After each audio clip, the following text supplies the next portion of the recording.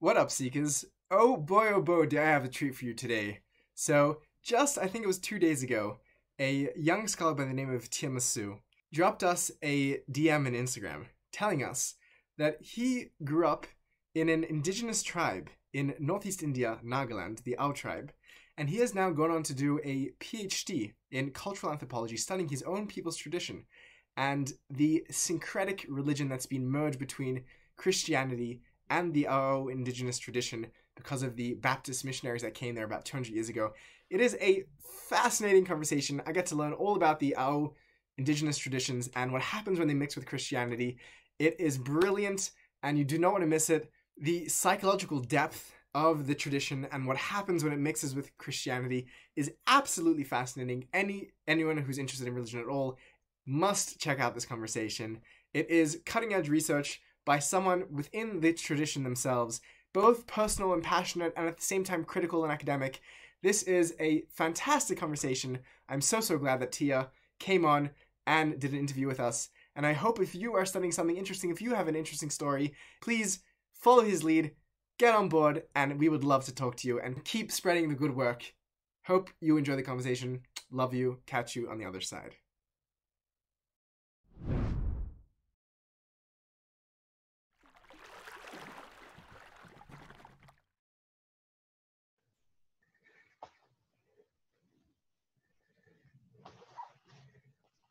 So Tiamasu, Tia, Yeah, you Dempsey. Yeah, Tiamsa. Um, Dempsey. Yeah, where are you from? Good. yeah. So I'm actually from Nagaland, one of the northeastern states of India. But then currently I'm here in Meghalaya doing my PhD here in a university called Northeastern Hill University. Nagaland is northeast of India, you say? Yeah, it's there in northeast of India. We have 7 states there. Okay. 7 states. So that comprises of northeast India. Those 7 states. And what is Nagaland like? So it's pretty much a tribal area where different tribal people live. And I think it's very interesting that there are 16 or 17 different tribes there in Nagaland, Mm-hmm. where we all have different language, we all have different attires, Really?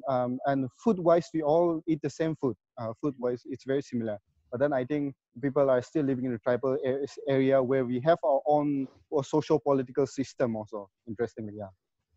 And you were born into one of those 17 tribes in Nagaland? Yeah, I was born and brought up in Nagaland, in one of the district called Jangtongya. I'm not even going to try to pronounce that. Yeah, yeah. And which tribe did you grow up in? So I belong to the Ao tribe. So Ao Okay. tribe is the one in Nagaland to whom Christianity first reached. So the missionary first came in contact with the Ao tribes. How long ago did missionaries come to the Ao? Um, it's been almost, let's say, 250 years Wow. now, something Wow. like that. Almost, yeah. So that's like a significant amount of time. Yeah, it's a very And significant amount of I'm time. curious, what denomination of Christianity were these missionaries that came? Yeah, so interestingly, the denomination is Baptist. So Uh-huh. this is the branch of the American Baptist missionaries, actually. Really? So the American missionary, yeah, So the American Baptist missionaries were the one who came to that. American Baptist missionaries came to Northeast India. How did that happen? What was the circumstances? What led to that? So interestingly, it was, I mean, long back when even before the American Baptists came, there were some Catholics who came to near Nagaland, but then they were not able to penetrate Nagaland because the circumstances was that we Nagas, where we live, looked by the outsiders as a very, let's say, wild people, because we used to do head hunting. So we were the tribe who does head hunting, and then we were look at us, the wild people, because we also used to raid the nearby areas, the nearby villages, and also people were really afraid to come to our part way before to Nagaland. So it was really interesting that when the missionary activities happened in India, people began to, those missionaries began to look for the places where they could really propagate their message and all the message of Christianity. So, but then I think it was very interestingly that they found Northeast India to be a very suitable place for them to really propagate their missionary activities and all. So I think that is where I first came. It was the American Baptist Mission was actually part of the Burma mission. But then, interestingly, one of the person who was there in Assam, that is also one of the state of Nagaland, one person who was there in Assam, he called the Burma missionaries, the American Baptist missionary, to come to Assam. Then they started the mission in Assam, and then later on it came to Nagaland, where it first switched to the Ao tribe in Nagaland. So it kind of Interesting. happened like that. Yeah. Interesting. Very slow and long process. Yeah. Wow, that's very interesting. And you've been studying the interaction between the Naga traditions and the Christian traditions. I want to ask you more about that, but I want to understand more first about the tribe itself and the people. So first, you mentioned they have a practice of head hunting. What is that? So head hunting is something like this where it's not like a random practice, something like that. But firstly, it have ritual significance. The head hunting practices have certain ritual significance. Secondly, it have a warfare significance. So if there are any warfare, something like that in a society, so in our society, there are different villages. Now, if there are warfare between different villages, then it so happens that, during the warfare, a person who takes more head will be counted as someone who is very brave or who is very his name will be uplifted in the society or in the village, in his or her village, in his or her clan, something like that. And also at the same time, it also had ritual significance because when they hunted the head, they brought the head to the village actually. So the enemy's head, they cut off the enemy's head, brought the enemy's head to the village, and then there were certain ritual activities that used to happen in the village itself, where they used to hang the head and certain parts of the body in a tree. They used to put it in a tree, and then ritual activities used to happen. So yeah, still there are when in India places and all, still there are those skulls and the trees and all you can find it actually. Really. So it's still a practice which has some sort of significance and meaning. Wow. So the missionaries were scared off by the trees with hanging body parts. Yeah, that's really true. And I think because of the missionary activities and all, people doesn't do head hunting anymore. It stopped. Because the missionary looked at it as a very, very evil practice, right? Right. So yeah. So these tribes that settled in Northeast India, where did they come from? How did they migrate there? Because they're not. You mentioned that they're not local from India. So I'd be curious to know that history.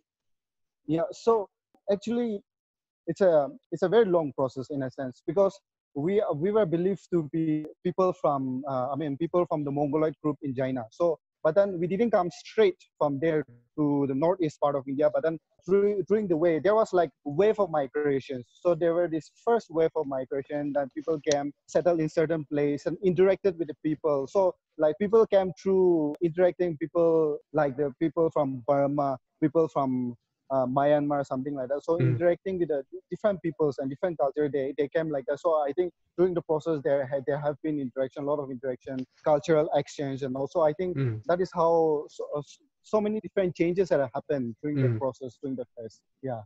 So when did that process take place? What's like the general dates of that process? So I can't really pinpoint a date, but then interestingly, the historian, as you might also know, Ptolemy. Ptolemy also wrote about, actually Ptolemy is, people speak about this one where he also talk about the Nagas, it seems. He also talk about the people in the northeast part of India, where he called them as the naked people, or something like that.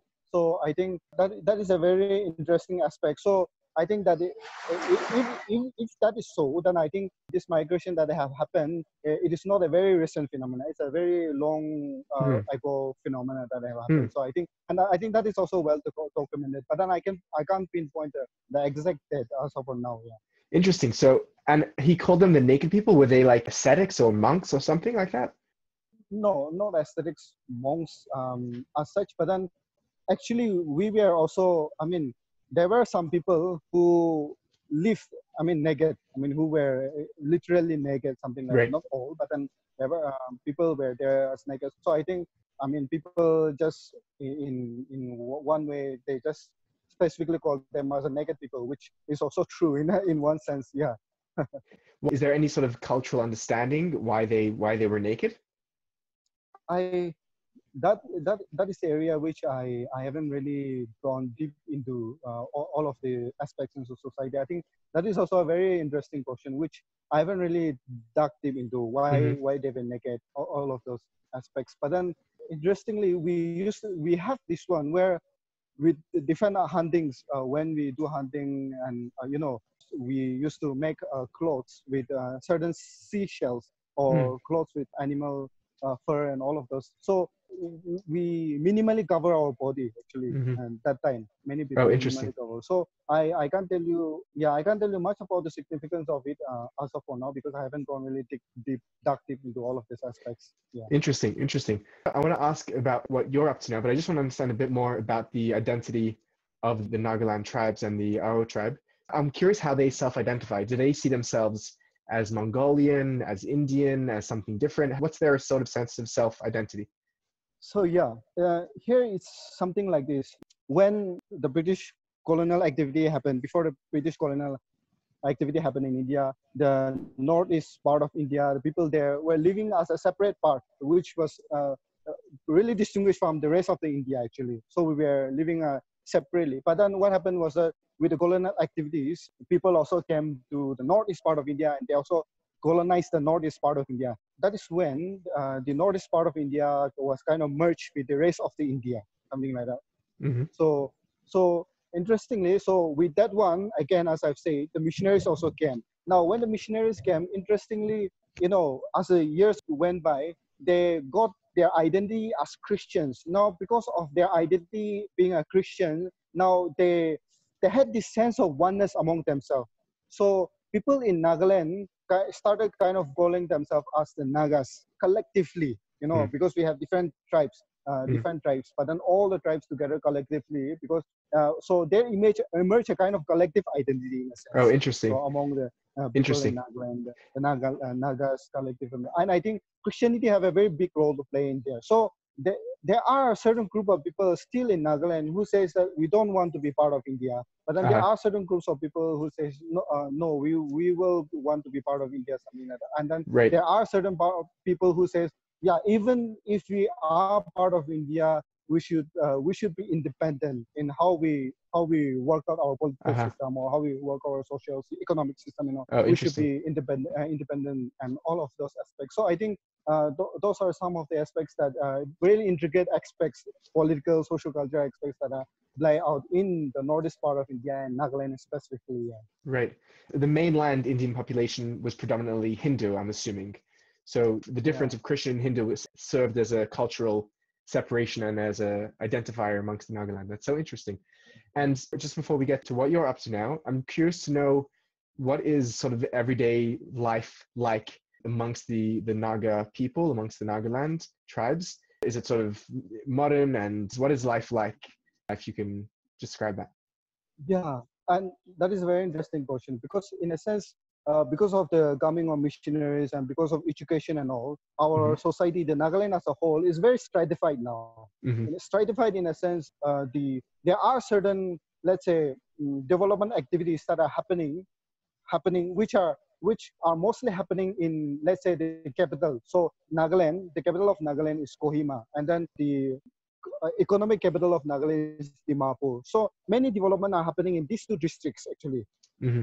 Many development are happening in these two districts. So interestingly, when you come to these two districts like the Kohima, and when you come to Dimapur and all, you will say that, okay, these people are kind of learned and they are development. Many economic activities are going on, and then you can see buildings, whatever not and all. But then when you start going to the interior places, when you start going to different districts and all, you will again find a different picture of Nagaland, in a sense that there are people who are still practicing the indigenous system. There are people who are still doing their own cultivation. There are people who are still into their own indigenous political system, which Mm. they are not very much fond of the very system that is there outside of them. So these are many intricate activities, and as you also know that when all these political activities happen, all these economic activities happen, there's obviously stratification in the society, but at the same time, as Nagaland is moving through a different phase now, I think there will be many changes, but I can at the same time, there are stratification, something like that. Yeah. Mm. And for those parts of the society that have remained indigenous, how could you best describe the form of lifestyle which they're practicing till today? Um, so interestingly, I because I used to go because I don't really go to the interior villages and all. I used to go sometimes, and the life there I should say is very interesting because in a sense you see when even when you go to the interior places and all there are and among my tribe almost all of them are Christians now. But then Mhm. interestingly, their beliefs is also kind of different. Their beliefs is different in a sense, different from the people who are there in the cities, the Kohima and Dimapur and all. Their beliefs are different.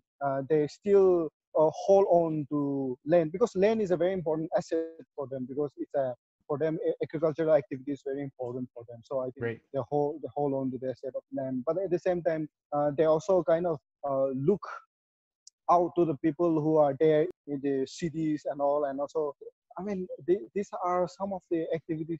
I mean when you look at the people there, interestingly the day-to-day life is and one interesting aspect is that the government, the Indian government is also doing many things because since now the land, the indigenous land and all has been, you know, that there haven't been many land, so many activities are going on. So the government is also doing, coming up with many schemes to help the people Mm. so that with whatever skills that they have, they can get from the village, they can get from the forest or what they can make with their hands and all of those things. And they can also earn their livelihood with small things that they can do from Mm. the resources that they get from the forest. So I think the Right. government is also helping them in that way. So I think these are some of the small activities that are going on in the villages, and it's Interesting. kind of really interesting. Yeah. Which village did you grow up in?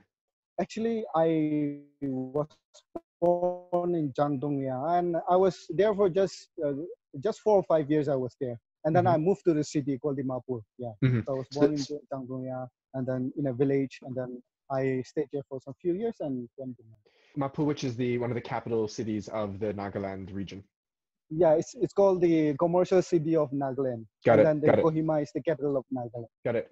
And Tia, you've done something very, very interesting for the first time of anyone in your family, which is that you've gone now to study in university. Can you tell us about that? Yeah, yeah. So interestingly, in our family, as my grandfather, so my mom's and my dad, their parents, they were all farmers. So interestingly, they were all farmers of farming, and also my parents, both of them grew up in the village. I also went to, I mean, I have also been to the village. So for them, during the time, my parents' time, education was a bit difficult thing for them. So if you can pass class 10, then you can get a good government job because the government, the Indian central government, we're also helping the people of Mhm. Northeast India. So if you can pass class 10, it was a big thing that time. My parents' time, if you can pass class 10, you Mm. can get any government job, something like Wow. that. So it was quite interesting. So my mom couldn't do much education, but then my father luckily could kind of finish class 10 actually. It was, and for them to finish the class 10, it would be kind of like 20s during that time, and with much difficulty. So that is how my father also kind of luckily he got a government job there in the electrical department, something like that. Mm. So that is how in the village, that is how life went by. Mostly relied on the agricultural activities. My grandfather, and then my parents were kind of lucky that they could go and take some education, but then class 10 was the highest education that could Mm. take during my parents' time. And Mm. then after class 10, if you want to take further education, then you will have to go out to further away from Nagaland. And it was very Mhm. difficult actually during the time. It was very difficult. Transportation, financially, is very, very difficult. So I think Mhm. that is how, when I look at my family, my grandparents, that is how they had grown up. But then I think when my parents had a different vision for me and my brother, in the sense that they had a vision that they want me and my brother to have good education. They didn't want us to be there in the village working in the field, but I Mm. think they had this good revelation that education is something good, and then there are so many development happening there in the city. So why don't we move to the city and Mm-hmm. then give these two children a good education? Mm. Then I think we'll build a life there with these two children. So I think that is how they had the vision, and then soon we came to the city, their goal Dimapur, and then that is how we were slowly kind of managing our life activities and all. And my parents always encouraged me and my brother to really Mm. study hard. That they kind of tell us that we came from a agriculture background family, and then now that we have moved to the city for searching for a better life in the world, and that I want both of you to do something good. And I think that is how slowly I also really got myself interested in education and interested in studies and all, because I think after class 10 I had to move out from my house, and then I had to go to again a different college in the capital city in Nagaland. So I had to go there, and I was on my own, and I had to study on my own. So that is how slowly I developed this very idea. Okay, this education is important. I need to study. I need to do this. And, all of those thoughts came to my mind, and that is how I've been coming till now. Yeah. Mm. And where has it taken you? Pardon? Where has that journey taken you? So interestingly, I was very lucky enough to, after my class 10, I was, till my class 10 also, my grandparents were the one who really supported me in my studies financially. And after my class 10, I was lucky enough to go to a college which was funded by the Indian central government. So I didn't have to spend much in the college. So I was very happy. I was lucky to get into that college. And when I was in my high school, I developed this interest in science. I was very interested in science. So what happened was that I went to the college and did my studies in science, my class 11, 12, and my college days, I studied science, taking up anthropology during my college days. And I think because of the kind of influence that I had in the college, because I think it was the institution that I was studying in, the college that I was studying in was a very nice college. I mean, one of the prestigious college in Nagaland itself. So that is how the influences that I had, the teachers that I had really molded me, and I think that is how I could also even come to a university like this here, one of the Central University of India, a very good university where I could do my masters, and now I'm doing my PhD. So I think it's been really good. I should say it's been a really good journey for me. Wow, congratulations. That's really Thank you so incredible. much. Can you tell me about what you studied for your master's and now for your PhD? Yeah. So for my bachelor's PSc, I took up botany, zoology, and anthropology for Mm. my college days, bachelor's.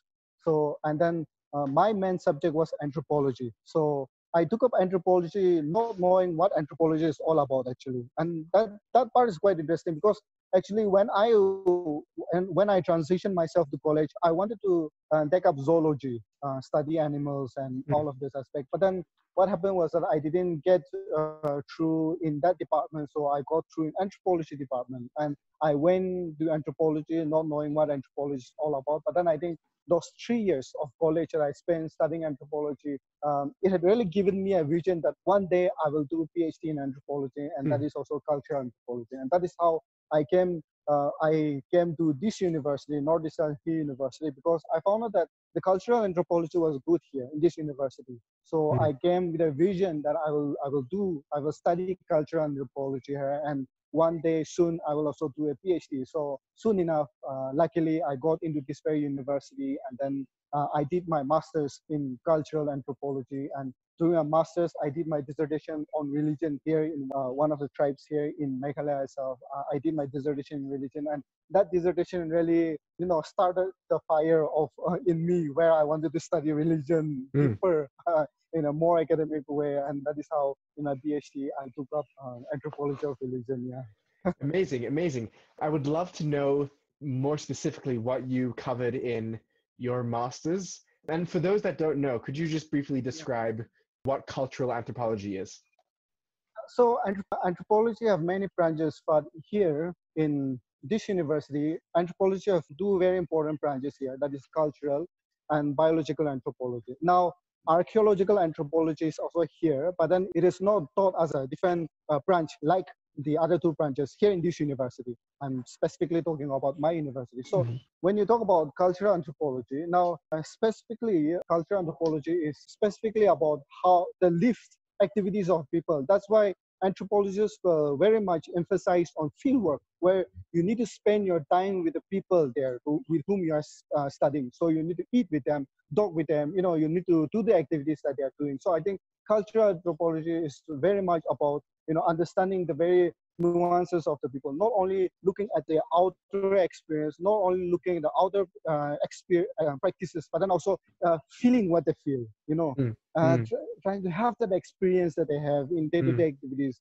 day-to-day life that they have. I mm, think cultural anthropology is very much into all of this aspect. And when you come to physical anthropology, it's mostly about the physical structure of human beings. So how does certain altitude affect a human body, or how does certain food habit affect, because food habit are also much linked to culture. So how does food habit affect your physical stature and all of those things? So I think that is how these two are distinguished, where one is about the physical structure of a human being, and another is about the lived activities of human being. And I think that is where I specifically was very much interested in the lived aspects of the human being. Now, there is also archaeological anthropology, where we do archaeological excavations and all. So I think these are some of the some of the papers that are taught. Now, interestingly, in cultural anthropology here in my university, there is no specific paper for religion actually. But mm. then, but I had this interest in religion. I did my dissertation on religion,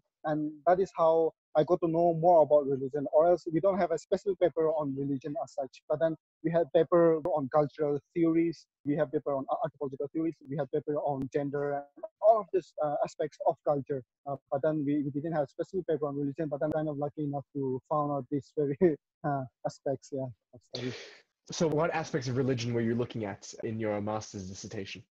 So dissertation was, I would kind of say it was a bit simple. In a sense, I was very new to the research thing and all, and there were not many people who would help me in my research area and all. So what I wanted to look at was, there was a particular village where we were told to spend 20 days there. So all of us, we spent 20 days there in the village.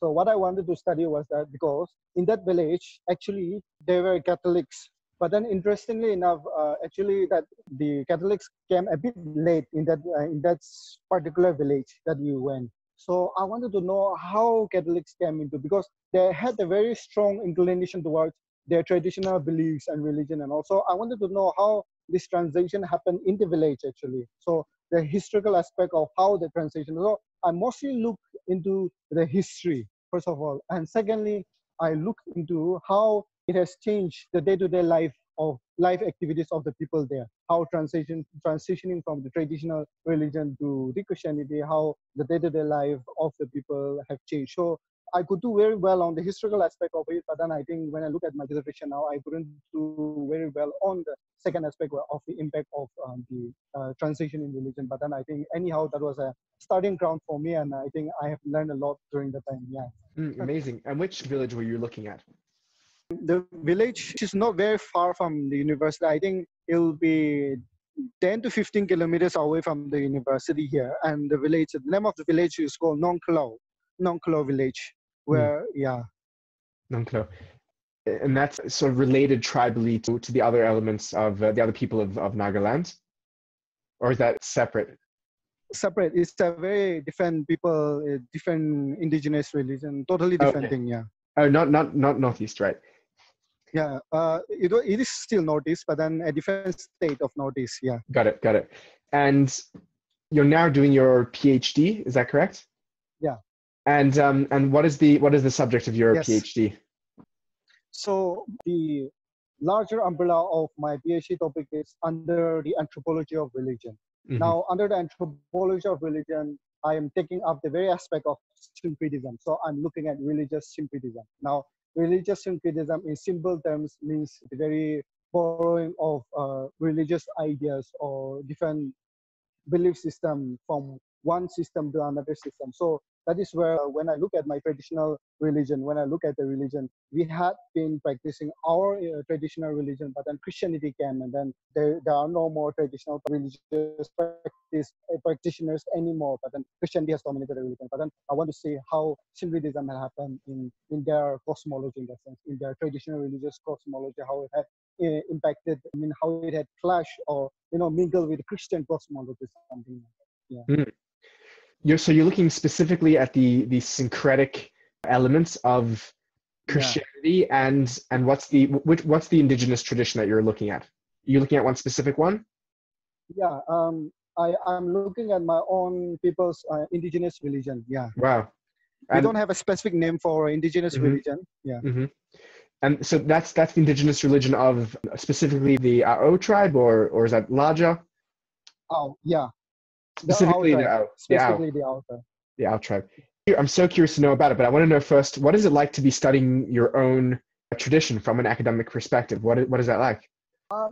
So there is this in anthropology and in social science. There is this debate of insider-outsider debate, where a researcher studies his or our own culture, and where a researcher studies a culture which is very different from his or her culture. And I think for me, studying my own culture is a big advantage for me, because I think one big advantage is language. I think language itself is a big advantage, in a sense that there are certain things that are there in language which cannot be expressed or felt in any other language. I mean, if you know the language and you know how it feels, how it is expressed. So I think that is a very important thing. But then I think second important thing is, since I have been living in the city there in Dimapur, and I haven't been so much to the village out there, so I'm not so much in touch with the core cultural aspect of my people. So one thing that is there is that it also puts me in that situation where I always remind myself that I don't know. Even if I do come from this very community, and even if I come from these very people, I've always been there in the college and in my hostel, in my university, and I don't know these people properly. So I need to start from the scratch, from the ground level. I need to start studying my own people, and I think that is a big interesting thing for me. And then the third thing is also where when you go and then meet people and talk with them, the familiarity, when you can speak your own language, when people meet your own people, I think there is a different kind of connection when you do that. So I think that is also a really interesting aspect of it. So I think that is how I look at it. Yeah. Wow, that's so interesting. So you have both the sense of being both an insider and an outsider simultaneously. Yeah, that's true. Yeah, that's true. I'm sure that you're now learning things about your own tradition which you never knew before, now that you're coming in and exploring it at great depth. What kind of new things are you finding? What is that like for you? I'm sure that's an interesting experience.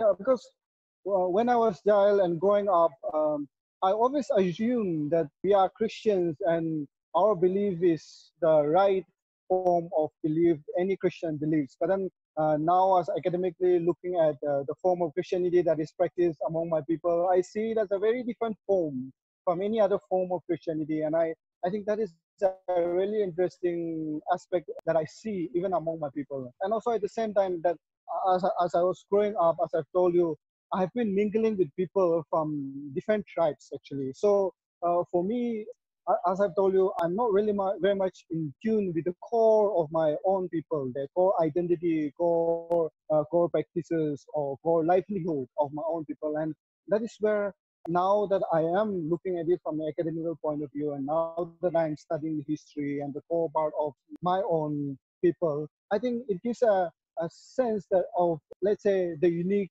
way of how my people look at their lives, their society, how they live their life, view certain things. And I'm also amazed that, okay, there are so many things that I didn't knew, that I was growing up in the city, and there are so many things that I've missed. The stories, I haven't got to hear many stories from my grandparents since I was not there in the village, but there are people who know so many stories. There are so many words that I haven't learned since I was not there in the village, but there are some friends of mine who know certain words that I don't know, and I have to ask the meaning to them, even my own language. And I think these are some of the aspects that when you study it academically, you kind of go deeper and you kind of I know I have to picture a sense that, oh, this is something which is very beautiful, which I haven't known before, something like that. Mm. Yeah. That's incredible. Wow, that's really incredible. I'm wondering if you could share one or two things that really caught you as really deeply beautiful, just like off the top of your mind, if there were any. Yeah. So one interesting thing is how we structure our society. You see, I think in our society, and I think that is to do with all the society in Nagaland also, that in our society, they have a very strict system. When a male reaches a certain stage in all the times, when reaches a certain stage, you will be sent to a dormitory called the Arju. Now, when you go to the dormitory, all the male of that village will come to the dormitory and they will stay in the dormitory till certain age. Now, what they will do in the dormitory is that people, the elderly people from the village, will come to the dormitory and teach them to hunt, to kind of stalk, and then to kind of make equipments, and then also teach them the indigenous religion and whatever not. I think that is an important aspect which I feel that we have lost now, and that is something which I wanted to happen now also. I mean, that is Mm, a really interesting now. mm. That sense of the intergenerational exchange of wisdom and experience. That's quite a beautiful practice, yeah. And it's definitely something which we lack today in the modern world, where young people don't talk to old people and old people don't talk to young people. And that's really beautiful. Yeah, And so you're looking specifically back to actually where we started the conversation. You're looking specifically at how these indigenous traditions and religions have incorporated and mixed and syncretized elements of Christianity.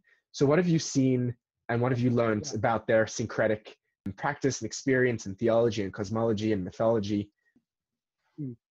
Now, since I haven't gone so much deep into my research now, I am yet to do so many things. But then when I was looking at this very word, because very word syncretism, now I came across this very paper by Joel Robbins. Joel Robbins, I think he's from Oxford University, and I came across this paper by Joel Robbins, and where he says he talk about crypto religion, and when he talk about crypto religion, he says syncretism should be looked in terms of a theoretical perspective that he gave.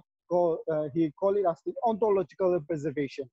Now, the ontological preservation is something like this, where the indigenous cosmology that you have had, you retain that one. Even if you are a Christian now, the indigenous or traditional cosmology, you retain that one. That is called ontological preservation. Now, when I look at my own people, interestingly enough, this ontological preservation is very much in play, where they have their own indigenous indigenous cosmology index, and they call themselves as Christian, but then they're also it is something like this here. Now, when the missionaries came, they we have different spirits. We have different spirits in a sense. We even used to worship stones, the rivers, and then and all worship in a sense that we used our indigenous people or our traditional people. They used to say that the stones and rivers and all have a spirit in them. That is not God, but then these have a spirit in them. Now, when the traditional religious people they came, we have this word for called Sangram, and then we have this word for another spirit called Temanan. Now, when the indigenous religious people came, they distinguish. They say that this Sangram God is good, and that this Temanan, this other spirit, is bad. Now, this was not bad, but then the cosmology still remains. But then they separate this one where some spirits are good, some spirits are bad. So the missionaries kind of distinguish something like that. And I think that that that is something which is very interesting, because now that that distinguishing had happened, now everyone believes that one. No one believes that. No one.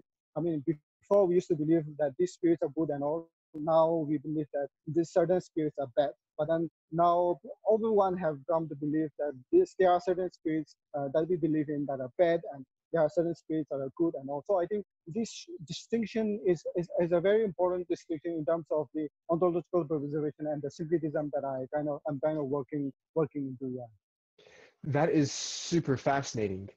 That is super fascinating. So the indigenous people you're saying had just so that I'm understanding this correctly, because this is so fascinating. They had their own form of what we would now call animism. Is that correct? Where things were animated with spirits, and with the arrival of Christian theology and Christian cosmology, their spirits were sort of dualized into a good and evil, into a dark and light realm. But because of this because of this ontological preservation, they still hold on to their previous animism, but it's now has this overlay of Christian theology, which is dualistic. I guess in Christian theology, we would have sort of God and Satan, Yeah, and now it's been imposed in their own cosmology. That is that's so very true. Yeah. that is so fascinating. I'm so curious about this because I'm actually fascinated by different cosmological conceptions that are more monistic versus those that are more dualistic, and the relationship between them is very complex and I think psychologically very interesting, and I think it affects the way that people conceptualize their own lives and realities. There were these two spirits before Christian theology was introduced, before the missionaries. Why was there two spirits? Did they see them in some sort of interaction? Was there some sort of polarity or relationship? How were they conceptualized before they were seen as good and bad? Yeah, so it's something like this. Now I just gave an example of two spirits. Now they see many spirits because they were enemies. So they see many spirits. They are not only two spirits. But interestingly, it's something like this. So they have the greater spirit or the god called Sangram. Now this Sangram is something like this, where it's like the ineffable being, where we call as God. Now God is something which we cannot conceptualize fully or understand fully as human beings. So they also had the concept.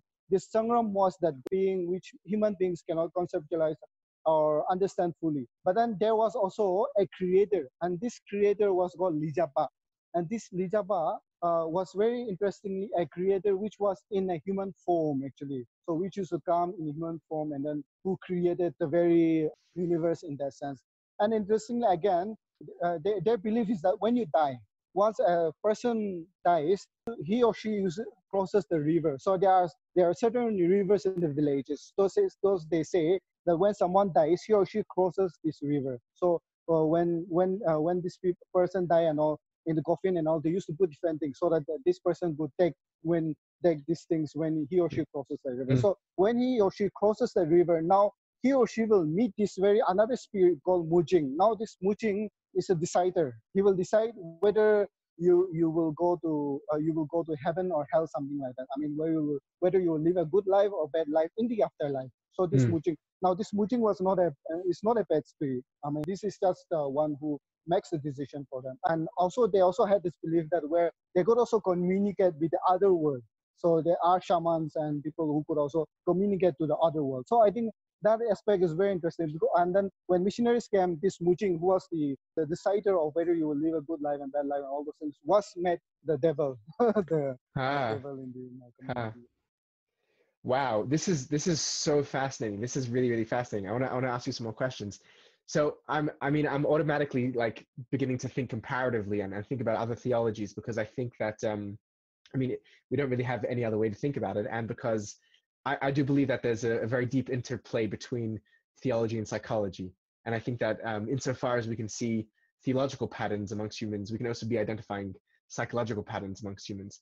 So let me just recap. So they have this ineffable God.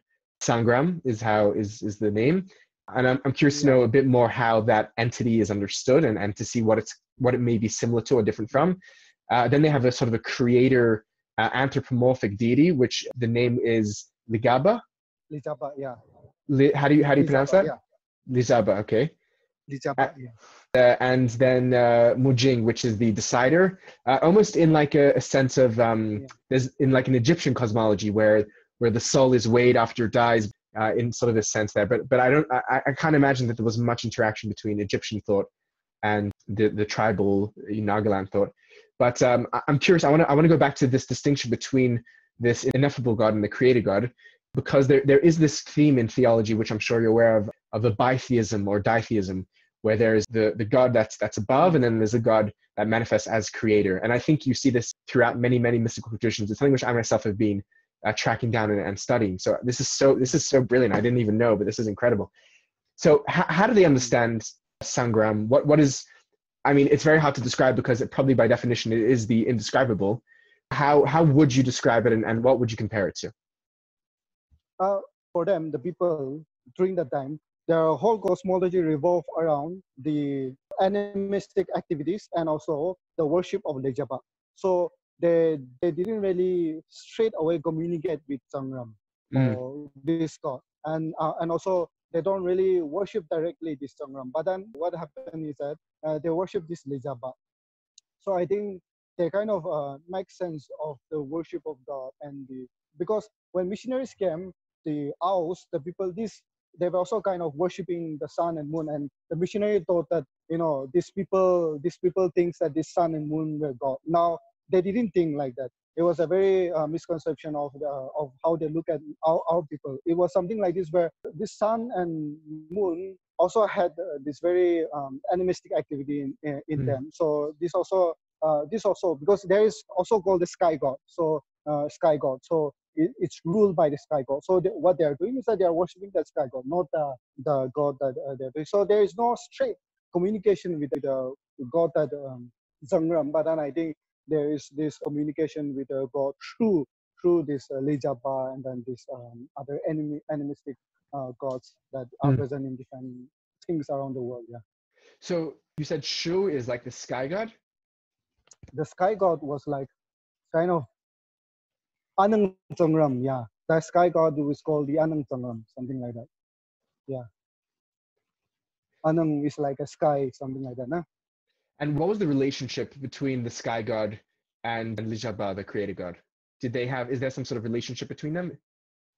So interestingly, see, in the terms of how we think about our cosmology and all, it's really interesting that we really don't, make so much connection beyond. Actually, we don't really think about the big universe as a whole. But then when we look at our people, they just look at the day-to-day activities actually. So the whole the whole view of God and their day-to-day life ritual and activity is only confined to their day-to-day activities because it is also because there is no for them there is no distinction between religion and social activities or their religion and social ball. There is no distinction. That is why there is not even word for religion actually. So I think that is how for them everything is tied together in their society itself. Yeah.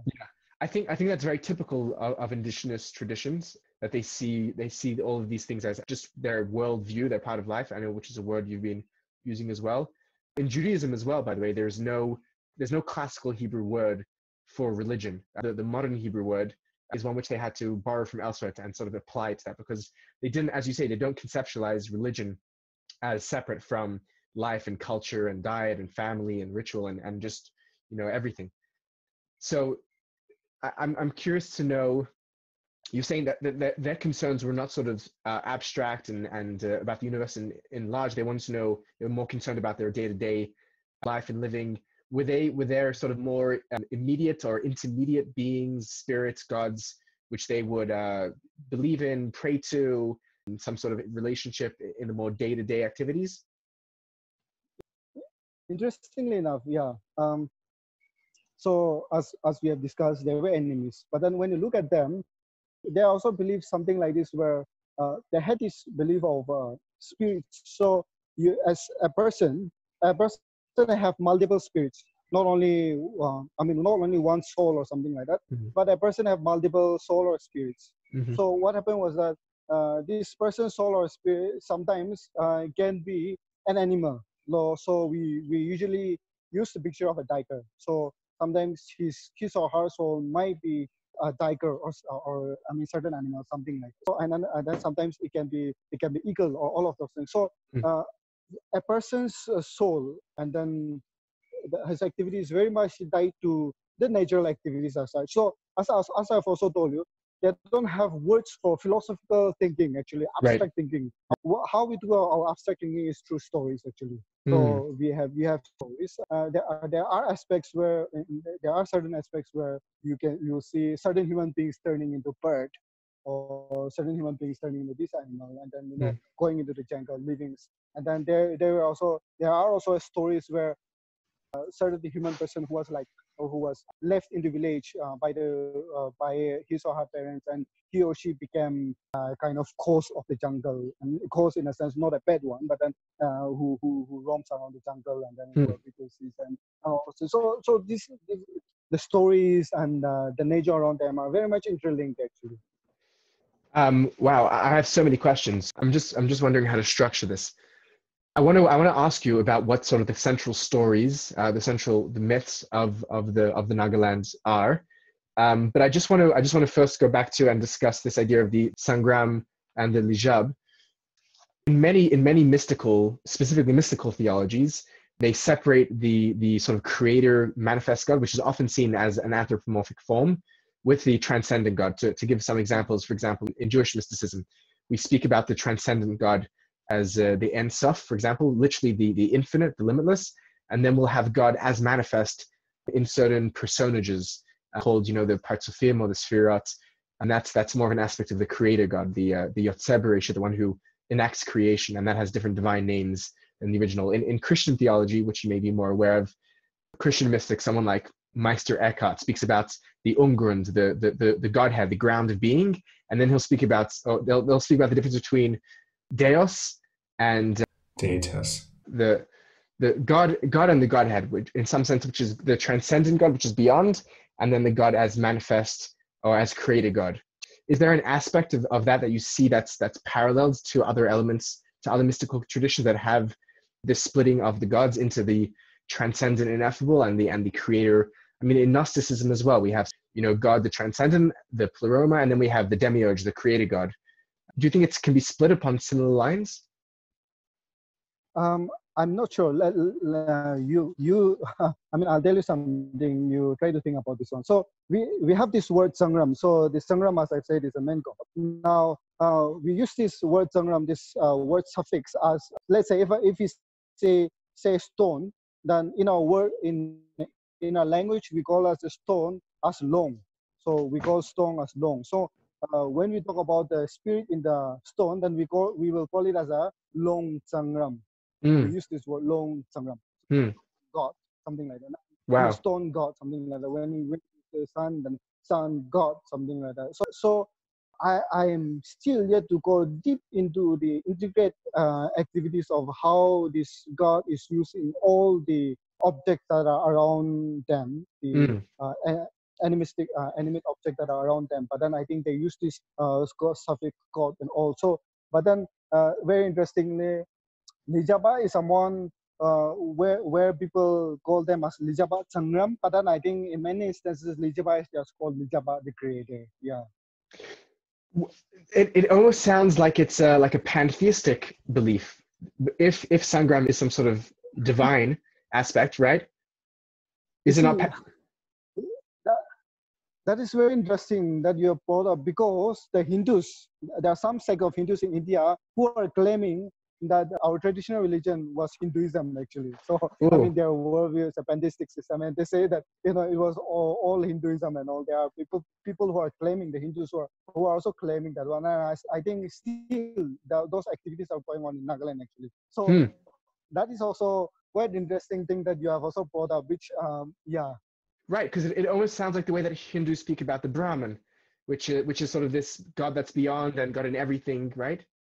Yeah. It does sound similar. And I wonder, in Hindu theology, for example, which I'm glad you brought up, they have a doctrine of the Atman, which is the soul, which is the spirit in the individual, and the Brahman, which is the God. And there's a very famous, tones in the Upanishad which speak about that the Atman is one with the Brahman, that they're united, that the Atman is the Brahman.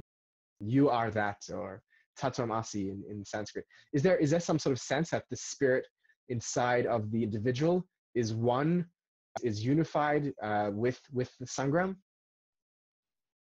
No, there's no concept as such. No, I haven't come across that. Do they have a word for soul? Do they have you're saying they have a spirit? What do they call the spirit of the individual? Yeah. So the spirit of the individual is also let's say it's very interesting. I think it's also because of the Christian influence. But then the spirit of the soul, spirit of the person, or soul of the person is called Tanala. Tanala. Tanala, yeah. We call it as a Tanala. It's a kind of spirit, something like that. Yeah. So we just use it to just mean spirit, something like that. So we call it as a Tanala. Yeah. And are there like multiple spirits within the person? Because you mentioned before that there's also like an animal side, like a tiger or an eagle. Is that separate from the Tanala? Is that an aspect of the Tanala? Yeah, it's a separate aspect of the Tanala. So that is how they distinguish their different Tanalas. So there's one Tanala that is like linked to this animal. There are one Tanala that might be linked to their society, something like that. So there are different Tanalas which are like linked to different aspects of their cosmology or of the world in that sense. But then I think there is no such Tanala which is linked to the aspect of this Zangram or this mighty call, Okay, something like that. interesting. That's very interesting. The reason I find this so fascinating is because, as opposed to just seeing this as sort of pure abstract theology, and I think this is very evident in the Nagaland people, these ideas are really the ideas which frame and give the narrative to the whole existence. These ideas are more than just theology. They're psychology and their sociology and everything is built around them. I think that's really, really incredible. I want to move to more of the syncretic idea, and I want to know what happened when Christianity got mixed into this whole pot that you've been describing, this very intricate theology and the ontological preservation that took place. But I want to know just first to more understand the tradition itself, what would you say is the main story or myth or narrative? Is there a creation myth? Is there a cosmological myth? Is there a sort of redemption? Is there soteriology and eschatology? How would you put this story? Yeah, so before coming to that one, let me just come to this word called worldview. Now, this is how I look at worldview. I look at worldview as not a well-structured closed system, because when many Christians talk about worldview, they say there's this Christian worldview, there's this Hindu worldview, or Right. Islam worldview. I don't see it like that. Okay, there are certain aspects of this, but then you see, our worldview is something like this, which we call. I mean, we use a certain word called zeitgeist, right? The Yes. spirit of the time, Yes. zeitgeist. You might have, Yes. you know, the spirit German of the time. term. So Yes. it's something like this where our worldview is not as well. It's a structured system, but then it's kind of something like this where because of the time, there are certain ideas and certain things that influence you because of the times that you are living in. So if you don't have a certain set of worldview, something like that, but you have different multiple sets of your identity, and from there you kind of like throw your identity and your worldview and all of those things. So these are not like a well-structured system. No, it's just some of the times, many of the times, not some, many of the times it's not coherent, it's not logical, it's not all of those things, but then it's just spread all over, and then you try to go about make sense of all of those things just one by one. So it's something like this. So when you look at my own people, and when I look at Christianity also, I kind of look at Christianity, I look at the worldview in that way. So when you look at the very system of when you're looking at the salvation, soteriology, and all of the aspects, it's very interesting, because for us, your good rewards and bad rewards are all dependent on the next time that you live, yeah, for sure. But then it's all dependent on how you act and live in the society, actually.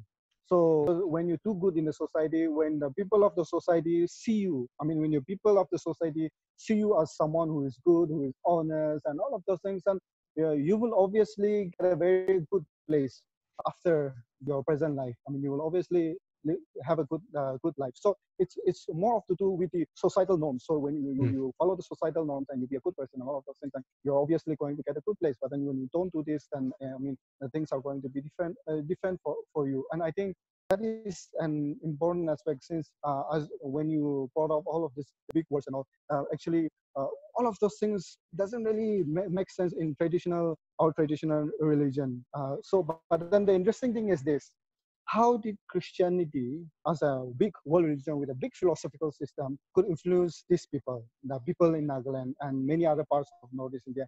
It's specifically because, see, in our traditional religion, there are certain aspects of our traditional religion which is similar to Christianity. You look at Lejaba. Lejaba is very similar to Jesus Christ, who comes in anthropomorphic form.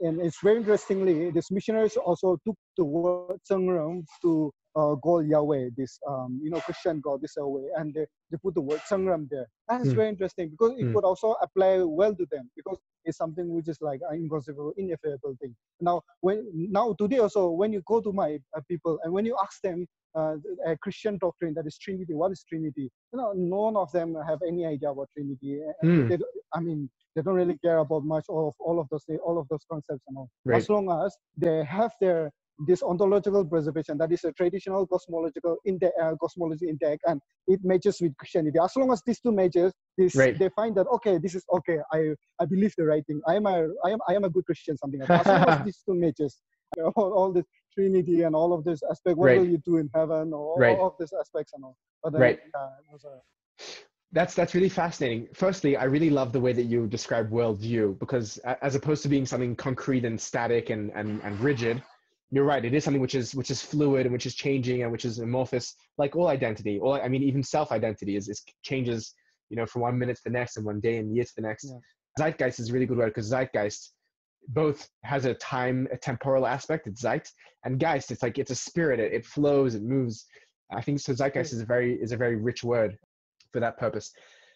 So that's so interesting. So Lidzaba gets sort of conflated with Jesus in Christian theology, and Sangreb gets conflated with God the Father. Is there any room for the Holy Spirit, which is the third person of the Christian Trinity? Yeah, that is basically what we call as a Tanala. So as I've told you, a person's Tanala or spirit is just, we call it just as a spirit, that is the Holy Spirit. So that is where, as I've told you, people doesn't really think about this Father. People there in the village, in my people, normally they don't really think about this aspect. As Right. long as they get cosmology right, and as long as things Christian. Right. They don't really care about the three-part structure. But Interesting, isn't it? Yeah, but this is so fascinating. So the Tanala, the spirit of the soul, is what gets seen as the Holy Spirit, which makes sense, because from a Christian standpoint, the Holy Spirit is what goes into the person, and that's very interesting. And then you said the Munjid or Munjing becomes the devil in Christian theology. That gets flipped across. Just before we get more into, I'm curious, is there a central creation myth that the Nagaland people have? It really got off of my mind. So we always have our own specific creation myth. Now, this creation myth is kind of very peculiar in a sense that there's a certain village in the among the Ao community. There's a village. Now, in that village, there are stones which are shaped in female and male genital organs. Mm-hmm. Now, people believe that the Aos came out from there actually. What came out from there? The Aos. The tribe itself. Yeah, the tribe itself. Okay, wow. From those stones, shaped in form of the genital organs, we came out from there. That's so fascinating. Very elaborate. Right. Yeah.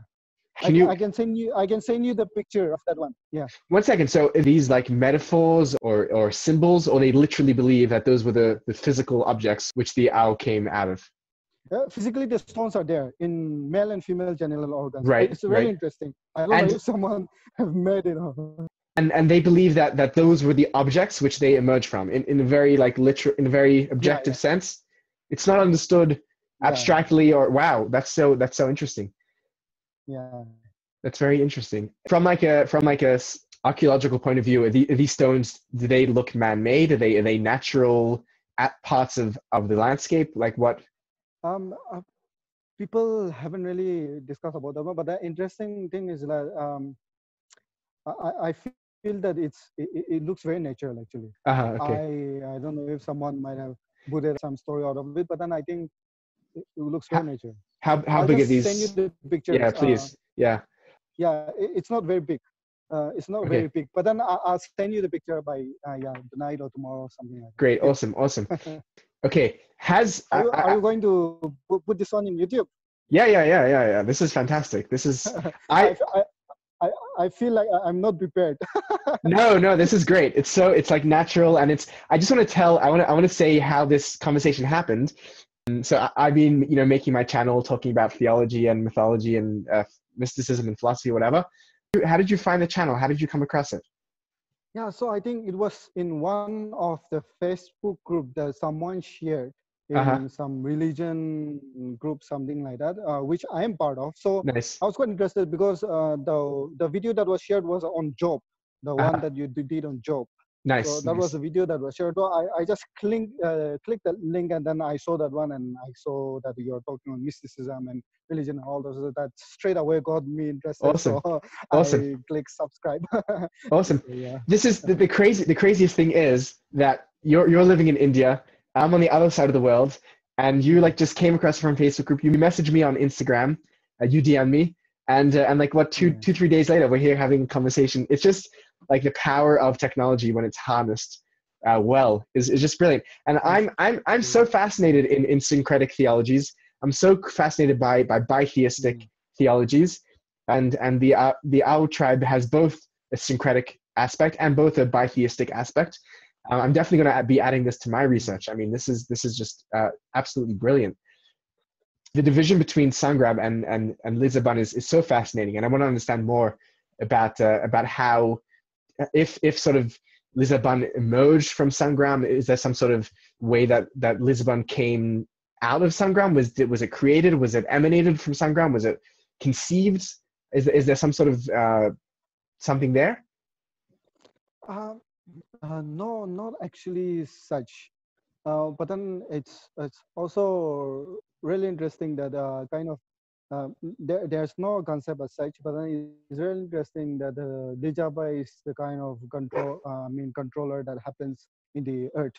So Mm-hmm. he's the person who gives you good crops, something like that. Nah? Mm-hmm. He gives you good crops, plantation or whatever. Since they are all agriculture based, obviously they believe Right, in that one. right, So that right. is quite interesting. Right. I'm also really curious to know, the first thing that you mentioned was how when Christian theology came, they split the spirits into good and bad. And before they weren't split between Mm. good and bad, but they just had sort of these different roles that one would judge, one would create, and one would. I'm really curious to know what impact that had, if you know. I mean, this may be too difficult of a question, but without that metaphysical and theological division between good and evil, as represented by the divine good and evil, what did that mean for their own lived experience, for their own day-to-day life, for their own ethics and morality? Did they have a sharp distinction between good and bad? I'm curious to know about the more psychological aspect of that non. Yeah. So it is more of something like this. They have these stories of how someone, let's say, someone went into, let's say, someone got lost in the jungle, and then this person has kind of turned into something else. So what happens is that you kind of encounter these things when you go to jungle, when you go to the deep forests, the deep jungles, and all, when you encounter all of those things. But then the thing is, these spirits and all doesn't do much bad to you. But then it so happens something like this, that there are certain spirits, like us human beings, we do good things and bad things. They see certain spirits as someone who does good and bad, something like that. So I think there's no specific cosmological activity of good force and bad force, something Hmm. like that. But then I think it's more of, they take it more of like, as human nature is also good and bad, there is also this spiritual realm, and then in the spiritual nature is also has also something good and bad in them. Hmm. So I think they also kind of look at it in that way, and not in a Right, very strong sense, but right, then yeah, right. vaguely. Oh, interesting. So there was an aspect of like a polarity before, but then later with Christian theology, you're saying it became more metaphysical and more concrete. Was that it? Concrete, yeah. Okay, interesting. I'm curious to know, has anyone else studied the beliefs of these people academically before, or are you the first one to be looking at them? There are many people who have studied academically before. I'm the first one who is studying syncretism, between Ah, syncretic okay, element between okay. Christianity and traditionality. I'm the first one, or else there have been many people who have studied in traditionality. And just for someone that's interested in looking more into the beliefs, who is the classic scholar? What's the prime? Is there like a primary text that's like the definitive work in the academic world, looking at the beliefs of these people? So there are many works, but then one interesting book is the Ao Naga Worldview by Kari Lemla, and one was, but then the book is like Ao Naga Worldview, and the one author is Kari Lemla, and another Sujata Miri, yeah, Kari Lemla and Sujata Miri, the authors, and the book is Ao Naga Worldview. So I think that was one of the most interesting book that I've Nice, come across, nice. and then the second one will be this one. Mm, the author is O Alam, O-A-L-E-M. The author is O Alam. The title of the book is Sangram Ology, Tsung, Sangram, the God, Mm, Ology, O-L-O-G-Y. mm, The title of the book is Sangram Ology, and awesome. it's written by O Alam, A-L-E-M. Yeah, I think Um, those are two that just coming to my mind now. Fantastic. I'm going to put, I'll put a link to those in the description so that anyone who wants to do some more research on their own can find those. I want to go back to, and I'm not going to keep you for much longer. If you're a PhD student, you must be busy. But I want to perhaps just end off with this idea of ontological preservation, which seems to be one of the key theoretical elements that you're exploring in your PhD. I'm curious to know what the mechanisms and what the outcomes of ontological preservation is. How does it function in terms of how is it developed, and how does it function for the people that are experiencing this ontological preservation? I'm curious in the psychology of that. Yeah, so it's as I've said, how I look at worldview, it's a very fluid thing and fluid term, you know. So when you look at ontological preservation, it's also very much something like this, where since with our parents and forefathers' time, they had this this cosmology, this traditional religious cosmology. Now, what happens is that now my parents' generation, look at my parents' generation. Now, my parents' generation, for them, this traditional religious or traditional cosmology is a bit stronger than my generation of people. It's very bit stronger than so the strength. I mean the how they look at how they conceive the cosmology.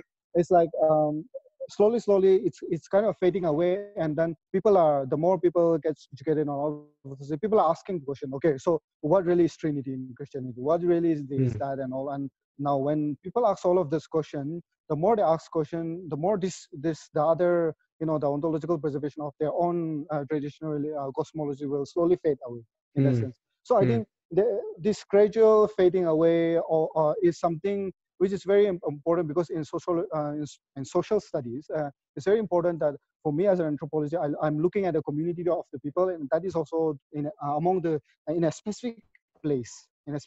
So for me, it's very important, and for anyone, it's very important that not to club all the owls the same person, same who have the same ontological preservation of their own traditional religion. No, I think it kind of fades with generation, it kind of fades with education and all of this aspect, and different elements comes into there, which might have come from not from the traditional religious element, but then I get a different element might have come into their belief system from Christianity or somewhere else, something like that. So I think those are some of the very intricate lines in social studies that needs to be drawn. And for me, as a very anthropologist, I need to be really careful about this one. So that is where I coined this very term, and I'm working on this one. I coined this very term called the disconnected belief. Disconnected belief. How I come to this term, disconnected belief, is something like this. Even though these people, the ontological preservation in terms of their traditional religion is fading away.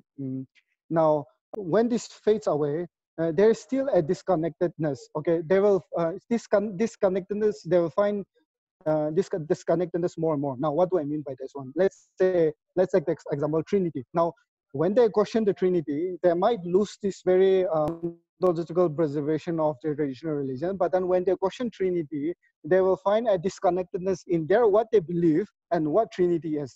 And okay, I've always been a Christian.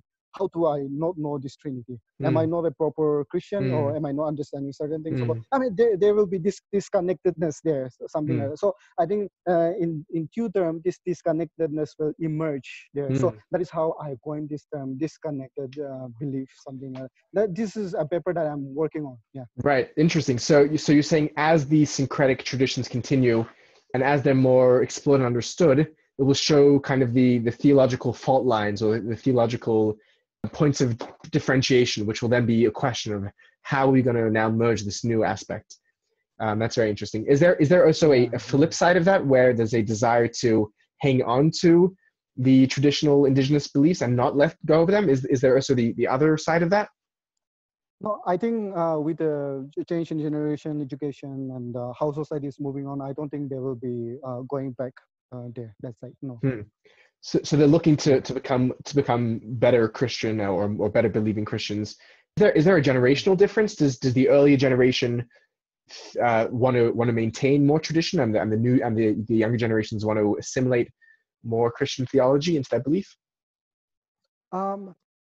somehow when you ask about the general difference, now see, when I look at my parents, when I look at my grandparents, even though they have this very strong sense of this traditional cosmology, they Hmm. don't see themselves as a lesser Christians, Right. or they don't see themselves as someone who needs to know more about Christianity or all of those things. No, they see themselves as someone who rightly believes and who rightly practices all of those things. So I think um, in that generation, it is something like this. So I think there is also differences in how my parents' generation thinks about Christianity and religion and all, and how our generation thinks about Christianity and religion. It's very different in Hmm. that sense, in Hmm. that Hmm. other sense. Hmm. Wow, fascinating. Wow. Tia, this has just been absolutely fascinating. Thank you so much for reaching out to me, and thank you so much for agreeing to talk. Wow, Yeah, you've given me like yeah. so much Thank you to so think much. about and so much to explore. And I really love the way that you're approaching your subjects, you know, with objectivity and with at the same time, both objectively as a scholar and also as someone who can appreciate their beauty and can identify with aspects of it. Seeing you yourself marry those two Yeah, sides is really beautiful. And I mean, this is incredible. The first person in your family to move and to be able to take this up. I'm sure your family and your community is very proud that's of you, great. and I'm sure you'll bring them a lot of pride with your studies. And it sounds like the traditional community has a lot of deep and rich and beautiful beliefs, and it's great that you get to explore Yeah, them that's great. yourselves and to share them with the rest of the world, to share them with me and to share them with others. Yeah, Thank you so much for coming on with us. This has just been such a delight, such a treat. yeah, So yeah. unexpected and so amazing. That's very true. Actually, I have a lot of questions to ask you, but then I think Yeah, you're welcome to. You're welcome. I don't know how much time you have, but you're welcome to mm, continue to talk. And yeah, feel free. And I'm happy to continue talking. actually recently I've taken this position of saying being a religious pluralist. Nice. So I was also thinking about to ask you. I mean, I don't have much time now, but then also thinking to ask you about what's your view on the person of Jesus Christ, actually. Oh, interesting. So you yourself identify as a religious Christian, as a Baptist? Yeah, yeah, yeah. Okay, Not interesting. Baptist, but then I identify myself as a Christian. As a Yeah, Christian. And pluralist. a Christian pluralist. Yeah. And you said that your friends aren't as pluralistic as you are. No, no, we are having many debates here. Nice, nice, nice. People Very here are cool. very conservative Christian. Right. As you know, the Yes. denomination is of the Baptists, and the Catholics are here. The Presbyterians are here. Yes. So the way that I see Jesus I mean I'm Jewish. I'm also a student of religion and a student of history of religion, and I'm very very fascinated by early Christianity, by the New Testament, by the characters of Jesus and Paul, and it's something which I've given a lot of thought to and a lot of research. I spent before I got more into philosophy and mysticism. I spent like 2 years just studying Second Temple literature and the like early Christianity. And the way that I Mm, understand Jesus historically and personally, and this is my best understanding of the contemporary research, is that Jesus was a Jew who was living in Israel, Palestine at the turn of the millennia under Roman occupation. mm, And it seems to me that Jesus was someone who was upset with the way that things were being practiced in the religious sphere. He felt that things were becoming too rigid and dogmatic, and the heart of religion was being lost. And I think Jesus finds himself well within the prophetic tradition of Judaism, where the prophets throughout Jewish history, Amos, Isaiah, Ezekiel, Hezekiah, all of them, came to the people and they saw the way that they were practicing their religion, which, as you said, they didn't identify as different than, they didn't see it as religion, but their religious practice. And they saw that it was being done in a way that was that was very cold and was very lifeless and was very, and they cared more about getting the right sacrifices than taking care of the poor, the sick, the needy, and the hungry. And I think Jesus finds himself within that tradition, within that revivalistic tradition, which continues throughout Jewish history. And he clashes up against the religious establishment, against the Pharisees of the day. And that's kind of where I see Jesus himself as his character, and we know how the story ends. I think what happens with Christianity as it splits away from Judaism, right? So during the lifetime of Jesus, there is no Christianity. There's only, a Jewish messianic revivalistic prophetic Jew who's traveling around the country trying to bring his message of a new way of practicing Judaism, but in a way that's really going back to the original form of Judaism. I don't think he sees it as something new, as outside of Judaism. And I think what happens there's an early split between the Jerusalem church and Paul, a Saul of Tarsus, who has a revelation on the road on the way to Damascus and becomes the apostle Paul. And I think with Paul things change quite dramatically, and Paul takes the sort of the theology of Jesus to a very far extreme, following its own thought but pushing it towards the end, I think. And he sort of moves this young community more in the direction of proselytizing to Gentiles and moving towards the Roman Empire and away from the Jews who had rejected this early form. And the very few Jews that are left in early Christianity become no longer Jewish. So I don't see Jesus as part of the Godhead. I don't believe in a Trinity. I see Jesus as a human. I see him as safe to say a historical character. I assume so. And one that was more or less in line with Judaism, even if it may have not been the Judaism of his own day, but a Judaism of an earlier Judaism, which he was trying to get back to. And I do think that Jews need to see Jesus less. Jews nowadays see Jesus as a very foreign character. They see him as a Christian. They see him as the father of the church, the father of the Pope, the father of the Crusades and the expulsions, and then eventually the Holocaust. And that's how they imagine Jesus. And I think that for our own benefit and for the benefit of humanity, I think Jews themselves would benefit by seeing Jesus as a Jew, as a human, as someone who was trying to bring back spirit and love and kindness into his own tradition. So does that answer your question?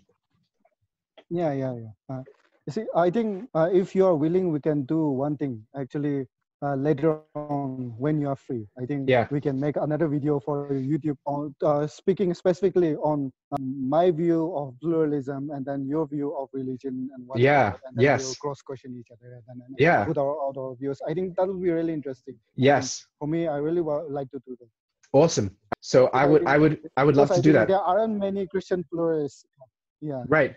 So I think one day, I would be very happy. So if you tell me, I guess we'll do the same time for you, the same time for me, if that time still works. If you tell me what day you're free, I'd be happy. Even what days today's even just text me what day works for you in the week, and I would love to have a second discussion about how you understand pluralism and about that. That would be very cool. Yeah, that'd be really cool. Awesome. Great. We'll just keep in touch. I know we are keeping in touch. So fantastic. We'll keep in touch. It's been a really nice conversation with you. Thank you so much. Like to learn more from you. Yeah, I really like it. Likewise. And thank you so much. I hope you did the video well, and I'll send you the proper name of the books and the pictures. Yeah. Fantastic. Thank you so much. Have a great day. Catch you later. Bye. Thank you so much.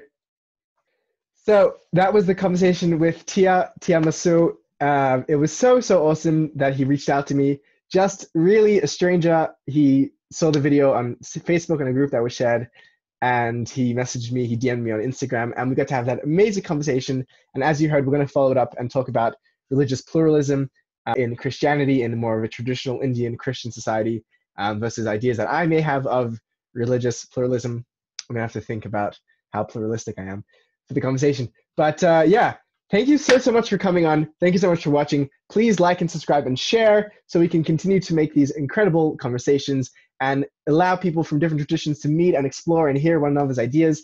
It turns out that the ideas are not so far from one another, and the psychological depth really underlies all the theological difference. I believe so, at least. And I think even in the theology, we're going to see some very interesting ways that shared psychology expresses itself, as we touched along in the video.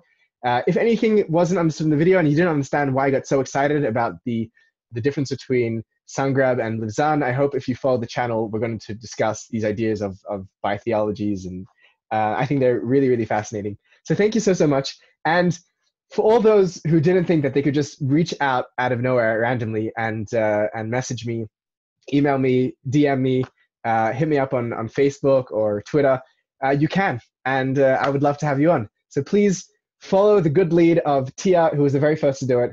And I hope you enjoyed his phenomenal story. Catch you later. Keep seeking.